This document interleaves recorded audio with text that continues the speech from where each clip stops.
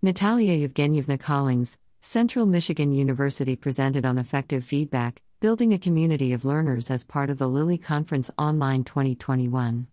Collings is in the Department of Teacher Education and Professional Development and mentioned teaching undergraduates and graduate students.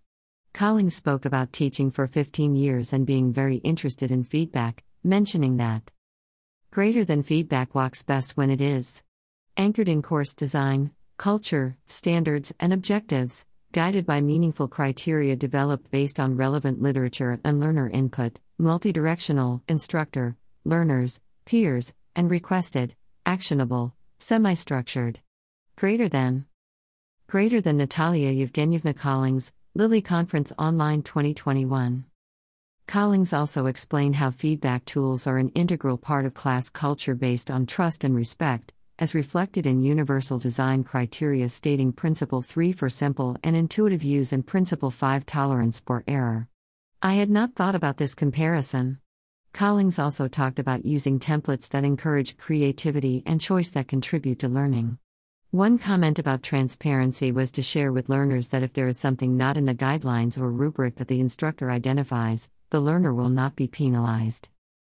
Anchored in course objectives/standards was the next point that Collings described. This is part of backward design and aligns with guidance from meaningful criteria. Students also contribute to a Google Doc to common guidelines and criteria. Collings spoke about the importance of multidirectional and requested feedback by creating a culture in the course that promotes reflection, asking for feedback from instructor, and providing feedback to peers and instructor. I had never heard of a prompt to request feedback from peers. That is an awesome idea that can be implemented, I think, online. Collings encouraged instructors to prompt learners to provide feedback to instructors and let learners experience how their input is valued. For peer feedback, Collings recommended encouraging collegiality and a community of learners. Feedback must be actionable, according to Collings, and one way they suggest is to reflect on peer feedback and change one thing/item based on feedback. Collings mentioned semi-structured feedback and to inspire by examples.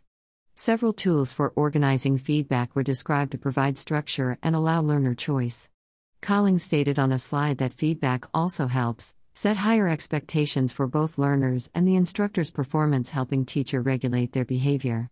Feedback also helps build a community of scholars, and Collings emphasized this and how feedback helps master the concepts emphasized in class by seeing them approached from other perspectives.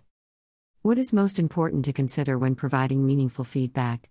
How can feedback help students learn, encourage a community of scholars, and keep instructors engaged and happy?